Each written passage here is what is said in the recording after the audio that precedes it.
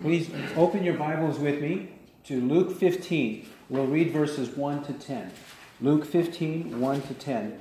Here we have two parables, the lost sheep and the lost coin.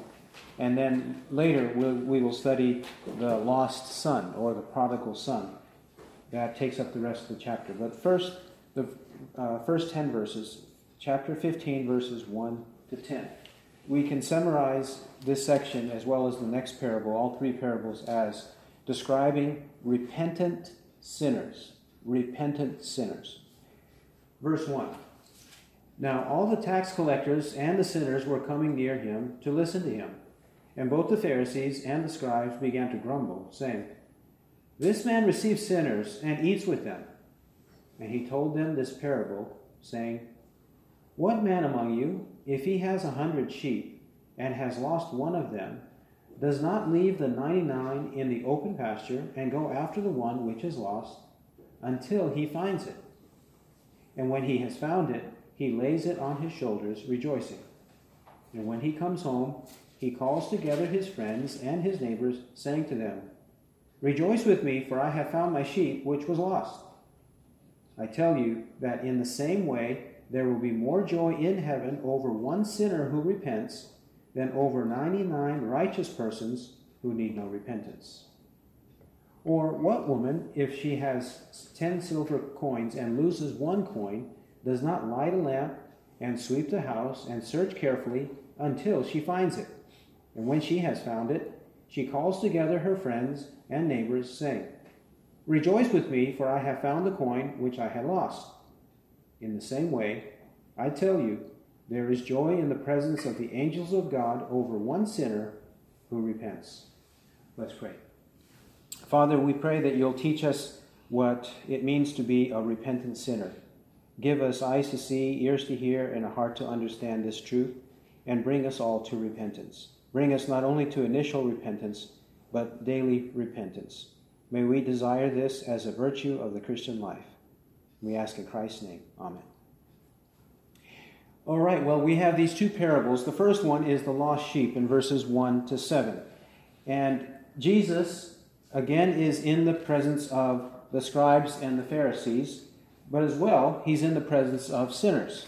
Here in verse 1, they are called the tax collectors and the sinners were coming near him to listen to him.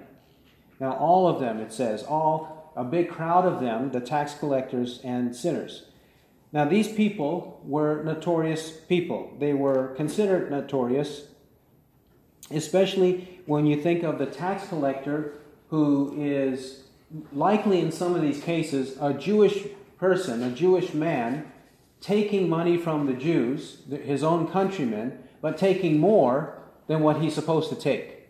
He takes some for the Roman government because he's employed by the Romans, but he's going to take more than he should take because he's a thief. He's a crook. He takes more than he should, and he pockets the rest. So he exploits the people.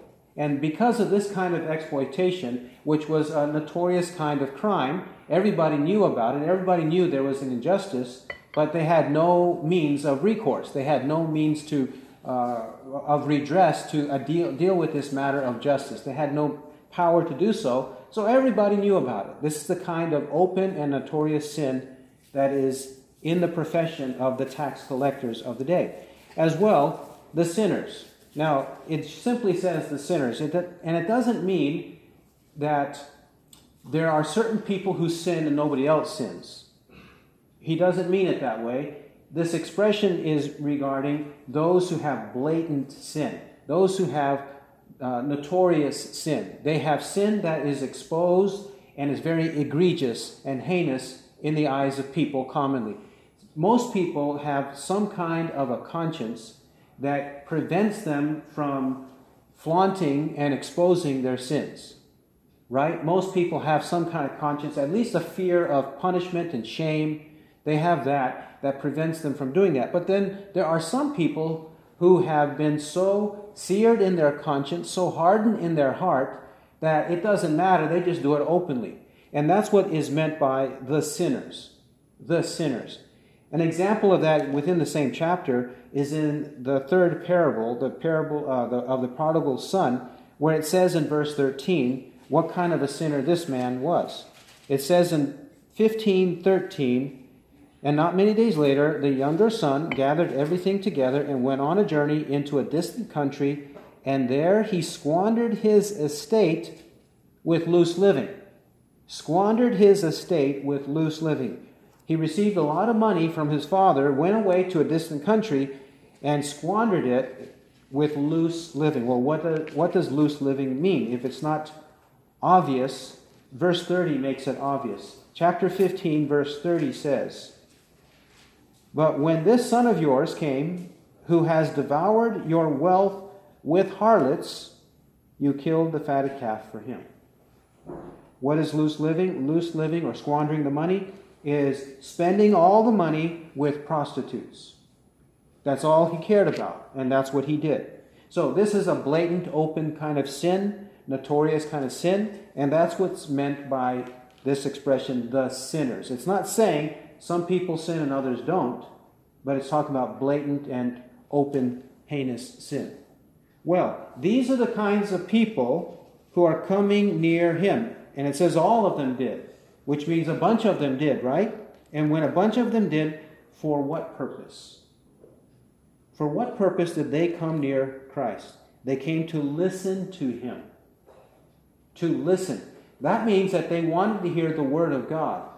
They must have heard that Jesus preached forgiveness upon repentance. They must have heard that the mercy of God extends, the grace of God extends, the love of God extends to those people who turn away in repentance when they hear the word of God. They must have heard that. We know that to be the case from elsewhere in Scripture, that the tax collectors and the harlots came into the kingdom of God when John the Baptist preached, but the scribes and Pharisees would not have remorse over their own sins. They wouldn't even see that these sinners were received by God. They did not want to be received by God. Matthew 21:28 says that. So this is the reason they're coming to Christ. They're coming to listen to his word. They're not looking for a handout.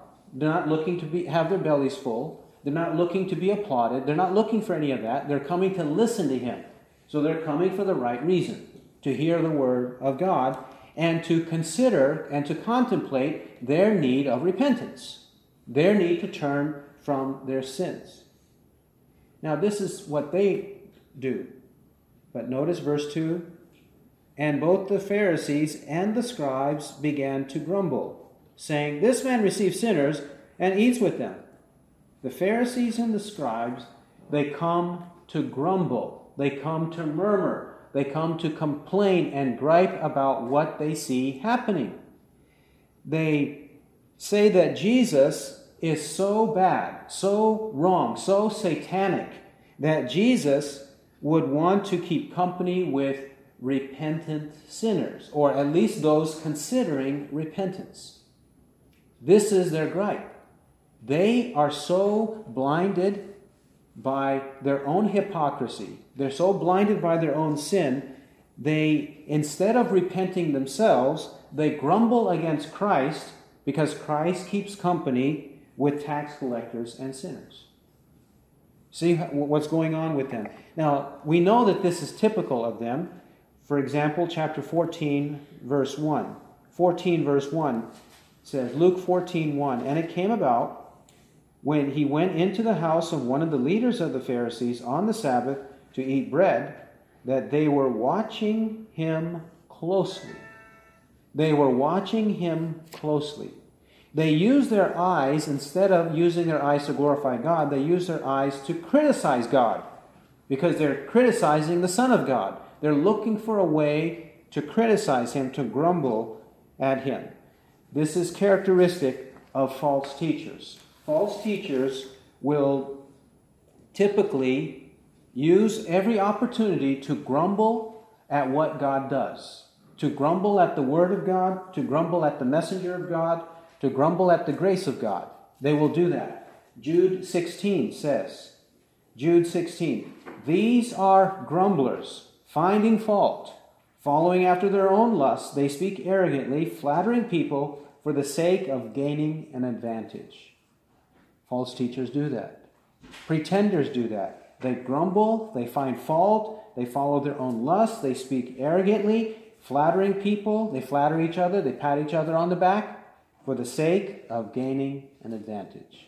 That's the way it is. And that's what Jesus is confronting here. He is confronting these Pharisaical grumblers, or grumbling Pharisees. This man receives sinners and eats with them. Now, notice, it is good and right, though they criticize it, in the eyes of God, it's good and right to keep company with interested sinners, and especially with repentant sinners. Interested sinners, sinners who are curious, sinners who want to hear the Word of God, sinners who realize their own state, that their own guilt has overwhelmed them. They know how bad their sins are, and they want reconciliation. They want forgiveness. They want to overcome their sin. That's what I mean by interested sinners. And then repentant sinners, those who are actually calling on the name of the Lord to be saved. They're actually wanting to turn away from their sins. Of course we should keep company with them. That's the kind of person we want. We want people like that who are repentant, who are very much wanting to enter the kingdom of God because they know they are bereft of all virtue. They know they're bereft of all grace and goodness. They are bereft of all holiness. They lack it all, and they realize it. We want people like that. That's the kind of humble man God seeks. That's what Jesus was doing. We have to clarify, however, Jesus was not in the company of sinners, keeping his mouth sealed and shut while they are committing their sins. For example, he did not go to the local bar while he saw men and women at the bar getting drunk, using foul language, taking God's name in vain, cursing, and full of bitterness and things of that nature. He didn't go there and just sit there and say, John, you're a swell chap. Mary, you are a wonderful woman. While they are getting drunk and cursing God. He didn't do that. He didn't go to the casino. He didn't go to the local casino and say, hey man, or with his friends or with the sinners and say, hey, let's go try this machine over here. Let's go try the wheel. Let's go try it out because I want to connect with you. I want to do something together with you. He didn't do things like that because gambling is a sin. He didn't do things like that in the company of sinners. When he was in the company of sinners, the purpose was for them to listen to him. Isn't that what verse 1 says? They were coming near him to listen to him, for him to preach the word of God to them. That is the reason why he kept company with sinners, interested and repentant sinners. Not to condone their sin, not to join them in their sin, and not to avoid talking about their sin, but in order to address their sin. That's why he kept company with them, and he even ate with them. Verses 3 to 7. He illustrates how important this is, or why it is necessary. Verse 3, and he told them this parable, saying, one man among you, if he has 100 sheep and has lost one of them, does not leave the 99 in the open pasture and go after the one which is lost until he finds it. And when he has found it, he lays it on his shoulders, rejoicing. And when he comes home, he calls together his friends and his neighbors, saying to them, rejoice with me, for I have found my sheep which was lost. Now, verses 3 to 6, he announces the parable, and then he applies it in verse 7. Now, when he announces and explains this parable, he says, verse 4, what man among you? So he brings it close to home, and he makes it inescapable. He puts them in a trap. He puts his accusers in a trap, saying, what man among you? Can you imagine anyone among you who would do this with his prized possessions, his sheep, his wealth? Because with the sheep is wealth, with the sheep is income, with the sheep is food and clothing. So what man among you? So they will have nothing to say. What man among you, if he has 100 sheep and has lost one of them, if one is lost, one is gone, because they have to count them every day, right? They have to count them every day, passing through by the rod of the shepherd. He counts them every day, and when he counts them, one is lost before he puts them inside for protection, right? So when he has one that's lost, does he not care enough? He's a good shepherd, so he is endeared to the sheep, right? The sheep know his voice. The sheep understand him. They listen to whatever directions he gives them. They don't recognize the voice of others, but they recognize his because they all belong to him. They are accustomed to hearing his voice. So, one is lost. What does he do? Does he not leave the 99 in the open pasture? Of course, not unprotected. There are other shepherds and other workers there to help protect them. But he leaves them because he wants to go and find the one. He doesn't send one of his servants, one of his workers, to go find the one. He goes and finds it. That's how important the one is to him. He goes and finds it until he finds it, it says in verse 4. Which means he's not worried about water. He's not worried about food. He's not worried about what time of day it is. He's not worried about the bears. He's not worried about the lions and the wolves. He's going out there to find it. He's going out there to find it until he finds it. No matter what labor it takes, what danger it takes, he's going to go find it. But then when he does, verse 5, when he has found it, he lays it on his shoulders, rejoicing. He is a very happy man. He is overjoyed in finding it and places it on the shoulders, on his shoulders, his own shoulders, because he is so happy. He cares for that sheep. He's very happy he's found that sheep. And not only is he happy to find the sheep, he doesn't keep his happiness to himself. This is how happy he is, verse 6. And when he comes home, he calls together his friends and his neighbors.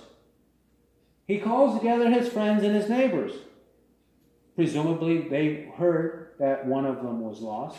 Probably they heard about the kind of extra effort he went to go find that one sheep, the pains that he took to go find the sheep. So now they hear that it's found, and though they were anxious, now they're not anxious anymore. They are happy. They're happy with him. Because he says, rejoice with me, for I have found my sheep, which was lost. I have found my sheep, which was lost. So, that's the kind of joy that should result when a lost person comes to Christ. When a lost man is found in Christ. Verse 7. Jesus drives it home. He says, I tell you that in the same way there will be more joy in heaven over one sinner who repents than over 99 righteous persons who need no repentance. Let's now unpack this verse. There are a few things to clarify. I tell you that in the same way. Jesus, the authoritative teacher, the authoritative and pure and good teacher, he is applying this. He's driving it home, and he says, in the same way. So what is the application? The application, in the same way.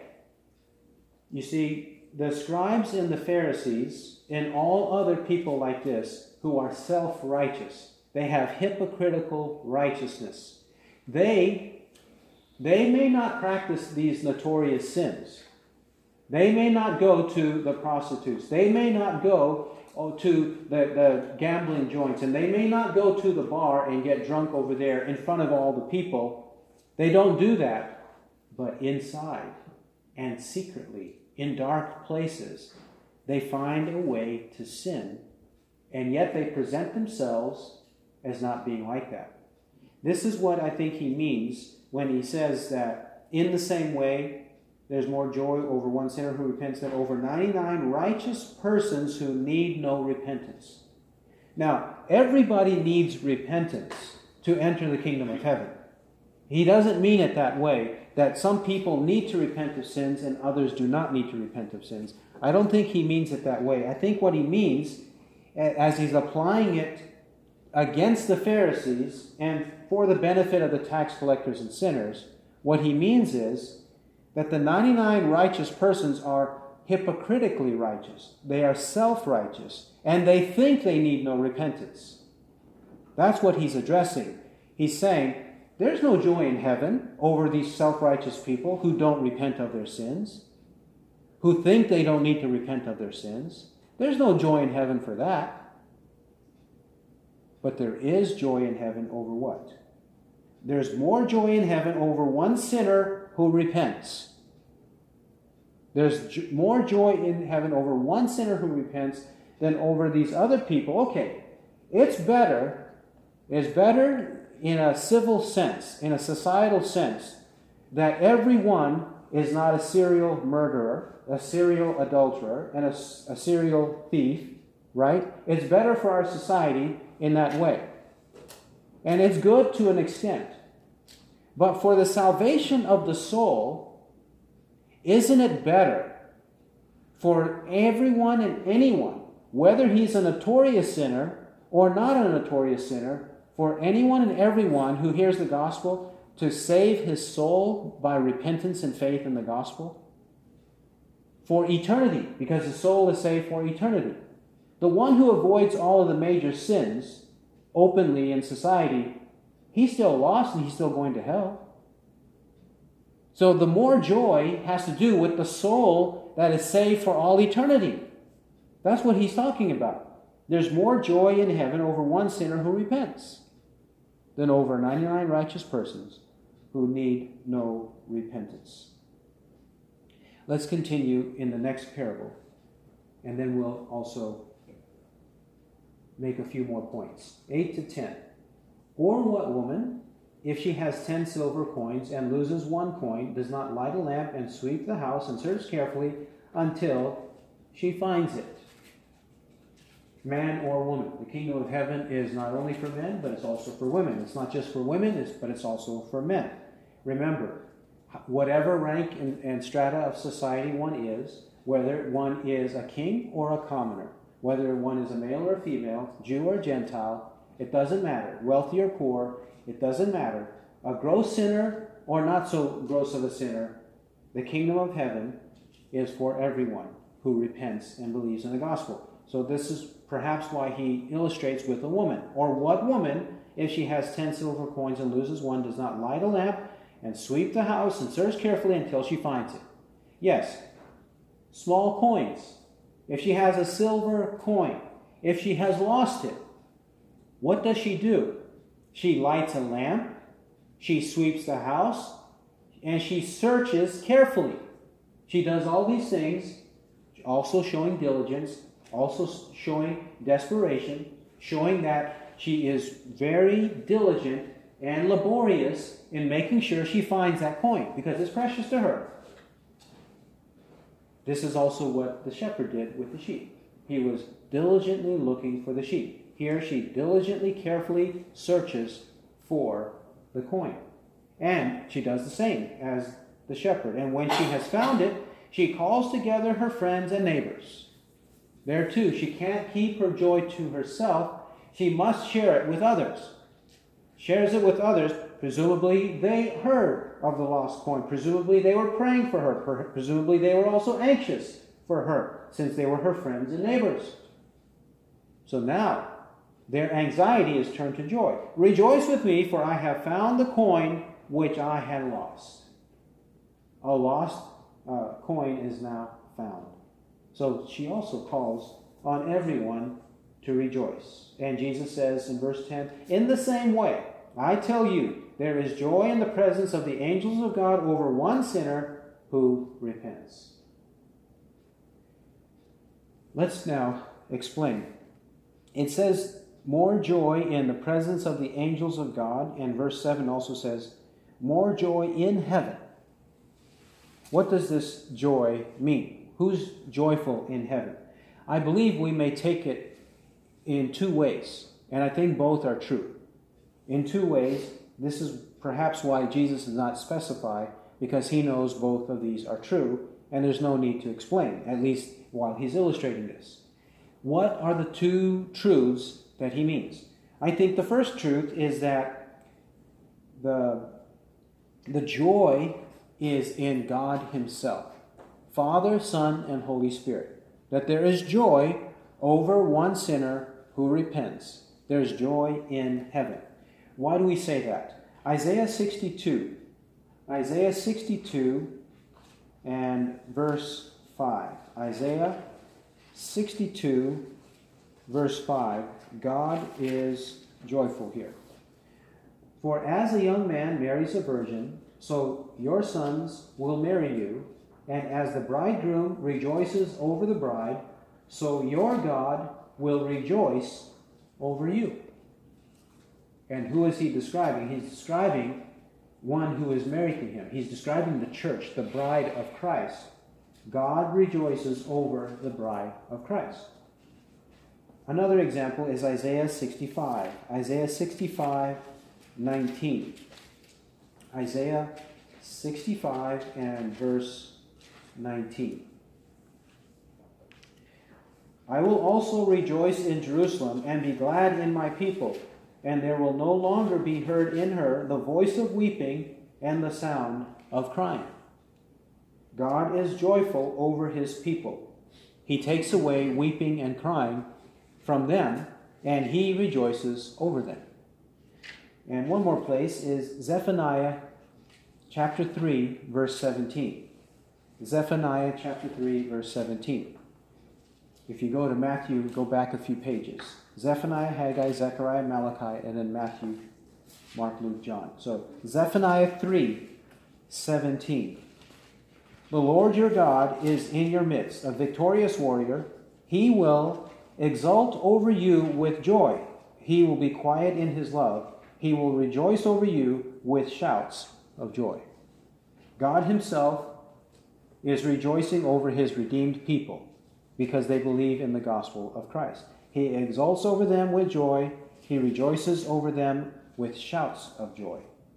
This is why there is joy in heaven over one sinner who repents. God is rejoicing. I believe also the angels rejoice. The angels rejoice in the presence of God because they know God is pleased because a sinner repents. How do we know angels rejoice? Luke chapter 2, verse 13. Luke 2, 13 and 14. Luke 2, 13 and 14. And suddenly there appeared with the angel a multitude of the heavenly host praising God and saying, Glory to God in the highest, and on earth peace among men with whom he is pleased. When God acts by bringing Christ into the world, the Father and the Spirit, when they bring Christ into the world, the angel and a multitude of the heavenly host praised God. They praise God. Of course, when they praise God, they must rejoice in God. Another is 1 Peter chapter 1. 1 Peter chapter 1, verse 12. 1 Peter 1, 12. Chapter 1, verse 12. In this context, he's explaining our salvation. The prophets and the apostles preached the same salvation, and then it says in verse 12, 1 Peter 1, 12, it was revealed to them, that is the prophets, that they were not serving themselves, but you, in these things which now have been announced to you through those who preach the gospel to you by the Holy Spirit sent from heaven, things into which angels long to look. Notice there, it says about this salvation and everything that happens on the earth, it says, things into which angels long to look. They long to look into these things because they long to rejoice, because they know God is pleased when salvation occurs. Angels long to look. And finally, we see angels in Revelation chapter 5 rejoicing in Christ and in salvation. Revelation 5:11. Revelation 5:11. 11 to 14. And I looked, and I heard the voice of many angels around the throne, and the living creatures, and the elders, and the number of them was myriads of myriads, and thousands of thousands, saying with a loud voice, Worthy is the Lamb that was slain to receive power and riches and wisdom and might and honor and glory and blessing, and every created thing which is in heaven and on the earth and under the earth, and on the sea, and all things in them, I heard saying, to him who sits on the throne and to the Lamb be blessing and honor and glory and dominion forever and ever. And the four living creatures kept saying, Amen. And the elders fell down and worshipped. So who is rejoicing? God is rejoicing, and the angels are rejoicing over one sinner who repents. Now, let's also consider what it means to be lost. What does it mean to be lost and then found? To be lost means one is hopelessly dead in his trespasses and sins. He is hopelessly, powerlessly left in his dead sins and transgressions against God. That's what it means to be lost. How do we know this? We know from Isaiah 53:6, all of us like sheep have gone astray. Each of us has turned to his own way, but the Lord has caused the iniquity of us all to fall on him. There we are described as sheep, and all of us have gone astray. All of us has gone to in our own way, but the Lord has caused the iniquity of us all to fall on him. So we are lost sheep. We have gone our own way. We are hopeless, and just like a sheep does not find his way back unless the shepherd finds him, or unfortunately the wolf finds him. That's the end of it. It takes the shepherd to find him. The sheep does not find himself. Just like a coin does not find himself. It takes the man or the shepherd to find the sheep, and it takes the woman to find her lost coin. We do not find ourselves. We do not escape our lostness ourselves. God has to search for us. God has to change us and find us and bring us out from our predicament. And how do we know how lost we are? Ephesians 2 verses 1 to 3. Ephesians 2 verses 1 to 3 describe our lostness. And you were dead in your trespasses and sins, in which you formerly walked according to the course of this world, according to the prince of the power of the air, of the spirit that is now working in the sons of disobedience. Among them we too all formerly lived in the lusts of our flesh, indulging the desires of the flesh and of the mind, and were by nature children of wrath, even as the rest. Who were we? We who are now found, we were dead in trespasses and sins. What dead man makes himself alive? None. And even the prodigal son, which we will study next time in Luke 15, he is said to have been dead. He was dead in his lost condition, in his sinful condition. He was dead. And so that's the way we were.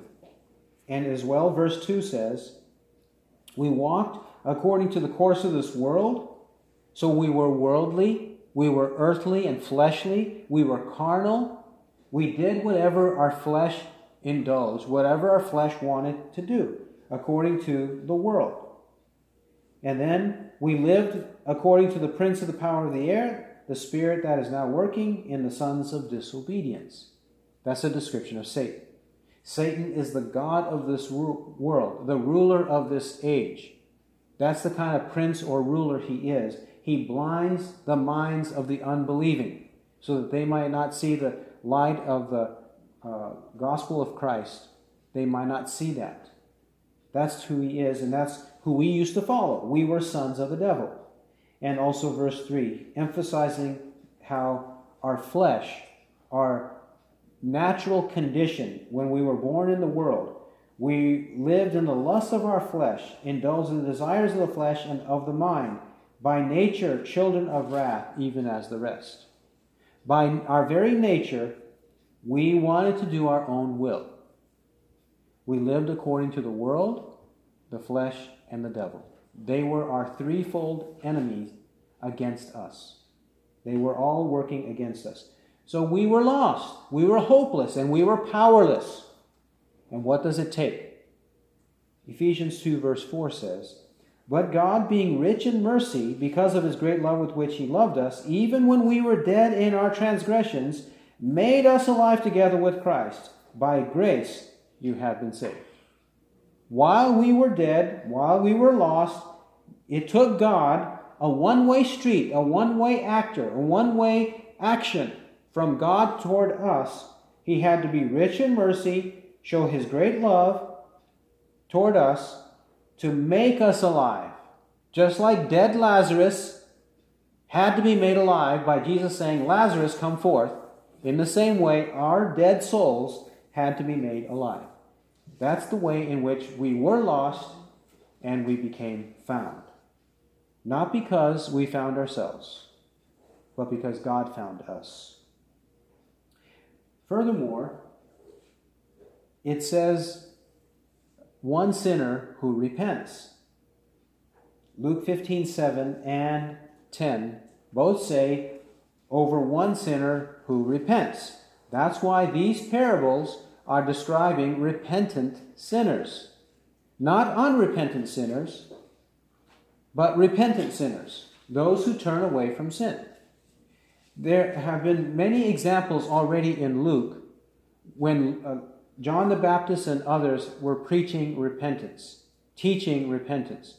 In Luke 3, John the Baptist is preaching repentance and saying, you must bring forth fruit in keeping with repentance.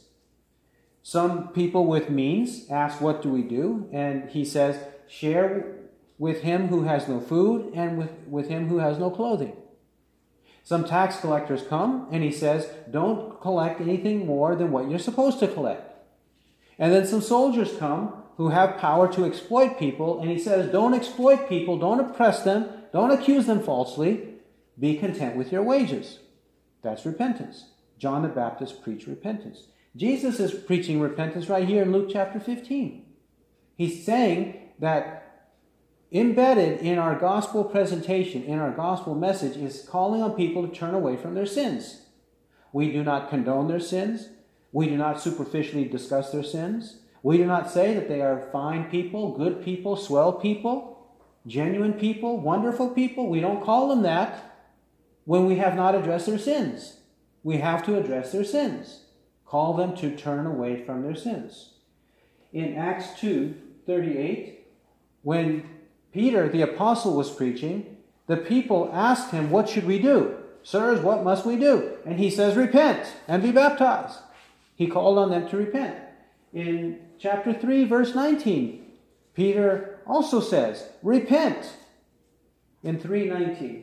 In 5:31, the disciples rejoice that God is granting repentance to Israel. Repentance to Israel. Even in Acts 11:18, repentance not only to Israel, but to the Gentiles. So then, or well then, God has also granted the Gentiles the repentance that leads to life.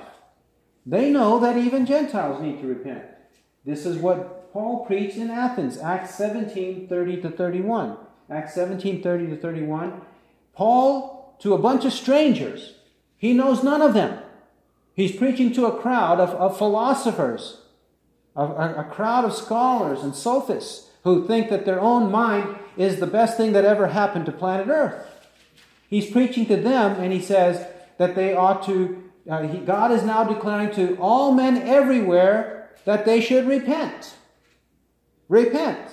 They must also repent of their evil philosophies, of their evil thoughts, of their evil writings, of their evil conduct, of everything that's evil in them. They must turn away from it. In Acts 20:21, it says that Paul says consistently, declaring to both Jews and Greeks of repentance toward God and faith in our Lord Jesus Christ. They must repent toward God. God is a holy God. Repent, confess sins to him, and turn away from them. Both initial repentance and regular daily repentance. That's what's required of everyone whenever they hear the gospel. Turn from sin and cling to God's righteousness. And also faith in our Lord Jesus Christ. So turning away from sin and positively faith in Christ, that he died for our sins and rose from the dead. And also, when Paul the Apostle was before the magistrate, the Roman magistrate, he did not shrink back from preaching repentance even to this high official in the Roman government.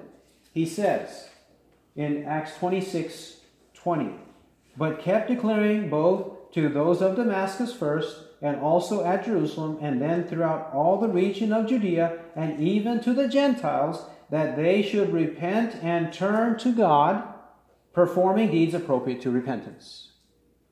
They must repent, turn to God, performing deeds appropriate to repentance. That means high officials, Syrians, Jews, those in Judea, and Gentiles all around the world. It doesn't matter who you are. You must repent of sin. This is what Jesus is teaching us. He's teaching us not to be self-righteous, not to consider ourselves above repentance, and not to accuse God of being gracious and merciful to repentant sinners. But we all should be repentant sinners. Not only initial repentance at the time of our conversion, but regular daily repentance. He who has ears to hear, let him hear what the Spirit says. Amen.